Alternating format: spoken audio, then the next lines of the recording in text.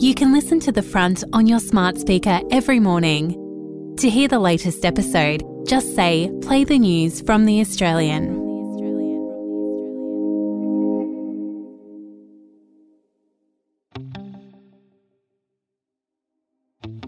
From The Australian, here's what's on the front. I'm Kristen Amiot. It's Thursday, February 1. Say goodbye to interest rate hikes. That's the decree from economists who say rates are likely to be slashed in the second half of the year after inflation plunged to 4.1% in the December quarter. Adam Bandt says he'll consider demanding an increase to JobSeeker in exchange for his party's support of the government's revamped tax cuts package.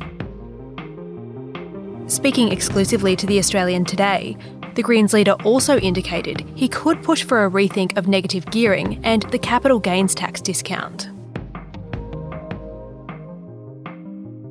You've heard of Army canines. Now get ready for a squadron of Australian military eagles. Yes, real birds. As the Australian Defence Force scrambles to catch up with the rest of the world in drone attack and defence systems, officials are seriously considering training birds of prey to defend us in the air. That's today's story.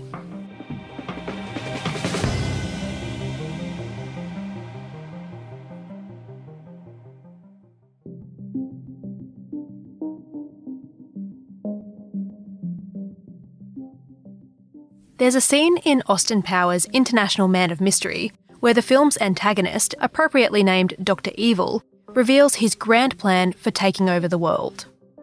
You know, I have one simple request, and that is to have sharks with frickin' laser beams attached to their heads. The thing is, it's not really a simple request at all. See, Dr. Evil has only just been defrosted after a decades-long stint in a cryogenic chamber, and so it's up to one of his evil henchmen to break the news. Dr. Evil, it's about the sharks. When you were frozen, they were put on the endangered species list. We tried to get some, but it would have taken months to clear up the red tape. They offer a compromise. Can you remind me what I pay you people for? Honestly, throw me a bone here. What do we have? Sea bass. Right. They are mutated sea bass. Really? Are they ill-tempered? Absolutely. Well, that's a start. And now, the Australian Defence Forces are considering not sharks, but birds. Defence is certainly looking at the use of birds of prey as a counter-drone measure. Ben Packham is the Australian's Foreign Affairs and Defence correspondent. So anyone with a consumer drone knows that birds of prey do not like drones. You know, if you're flying them and there's an eagle, they will attack your drone. According to the schedule, they're not due to begin really examining the birds of prey solution until the end of this year. So we await more advice from the Army on its trained birds of prey program. There is a method to the madness here. The Army is having to think laterally to address a big gap in our defence capabilities. The rest of the world has spent the past decade pivoting to highly efficient, devastatingly effective drone warfare. They've been used on battlefields from Ukraine to Iraq. Australia did have a fleet of Chinese-made drones, which have now been grounded because of security concerns. And there are now efforts to build drones here in Australia. But for now, we're a long way behind, not just launching our own unmanned aircraft, but defending ourselves from enemy drones. So we've been leaked a draft plan for the Army's counter-drone program. The documentation, amazingly, shows that the Army isn't due to get counter-drone technology that can bring down the sorts of drones that we're seeing in Ukraine and other places until the end of 2030. And this is a technology that's developing at a rapid rate. And so by the end of 2030, when the Australian Army gets around to getting whatever this counter-drone capability is, the threat will have moved on. There'll be something else. Bird species like wedge-tailed eagles have been captured attacking drones that enter their territory, and it's a strategy already used effectively by other defence forces around the globe. In fact, a Dutch company pioneered this by training eagles to attack drones, and they did this for the police force over there. The Indian Army has also revealed that it is doing this as well, and in late 2022 it revealed that it had trained native kites, type of bird of prey, to attack drones on the India-Pakistan border.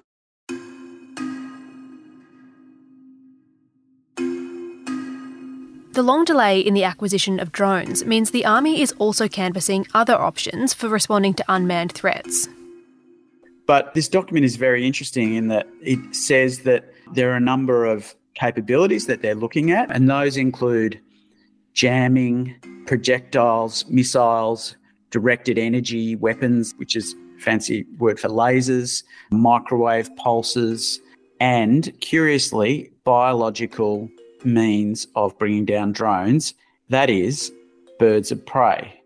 The Australian Army plans to spend the next 5 years considering its options, then says it'll take a further 3 years deciding what gear to buy and mitigating risks.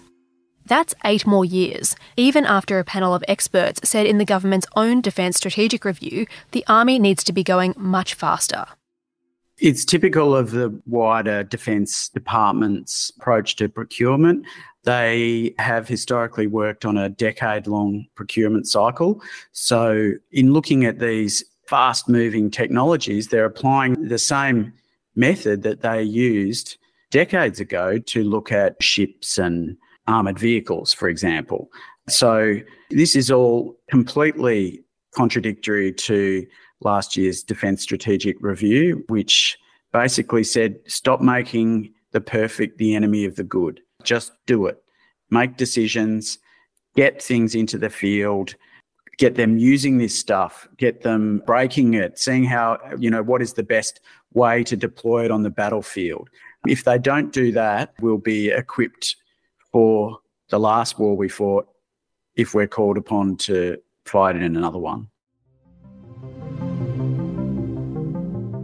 Coming up after the break, why defence bureaucracy could hurt our troops on the battlefield.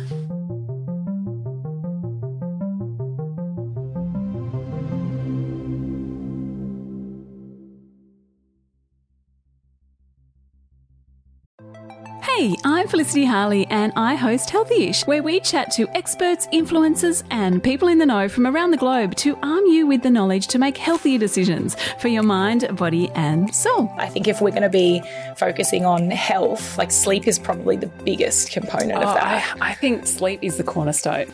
Choose the harder option, because I've never woken up and gone, I regret that run that I went at 4 a.m. I've never done that. Search for Healthyish and Extra Healthyish wherever you get your podcasts.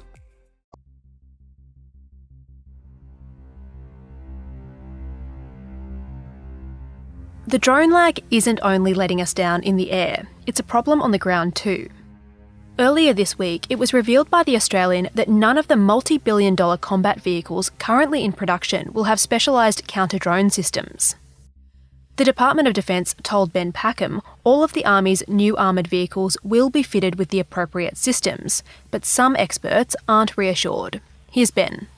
Well, the former Chief of Army, Peter Leahy, made the very good point that these things are available in Harvey Norman and JB Hi-Fi. And the cost factor is a big one in that if you have to come up with a solution in which the cost of killing these drones is more than the cost of the drone, then you're actually losing the contest. And if Australian troops were called to fight a war in the next 12 months or more, we would be really vulnerable to these weapons, which are ubiquitous now on modern battlefields. I mean, even the Houthi rebels in Yemen have an array of unmanned lethal drones. The thing is, plenty of Australian companies have brought this kind of advanced technology to market. So why isn't our Defence Force using it? We already pay a lot for the capabilities that we get. I know the Army is looking for a one-size-fits-all thing that can bolt onto all of its armoured vehicles that would give protection against killer drones, but they don't have one yet. Now, this is not something that Australian industry hasn't been working away at already. As I said, there are a number of Australian companies that have some pretty good solutions, but Defence wants to fit out the whole Army or Navy or whatever. That's the way it does things. And so it complicates the solution, and it's very reluctant to make a decision for fear of making the wrong one.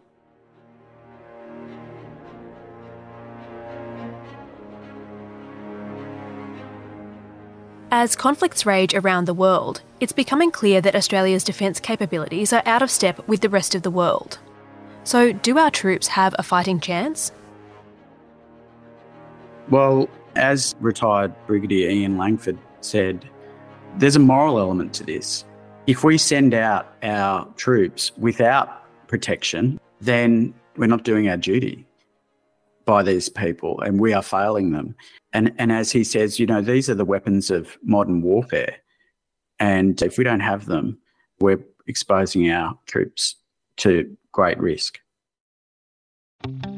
Ben Packham is the Australian's Foreign Affairs and Defence correspondent. Thousands of Australians are skipping doctor's appointments due to the rising cost of primary healthcare services. New figures show the number of people missing vital visits to their GP has doubled. You can read more about the nation's escalating healthcare crisis right now at theaustralian.com.au.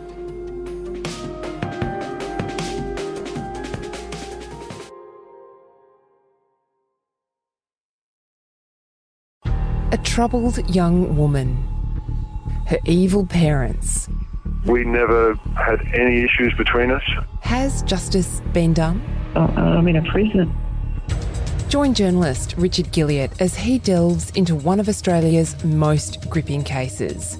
Shadow of Doubt, a new podcast investigation from The Australian. I cannot find one of these allegations that's possible. Listen now, wherever you get your podcasts.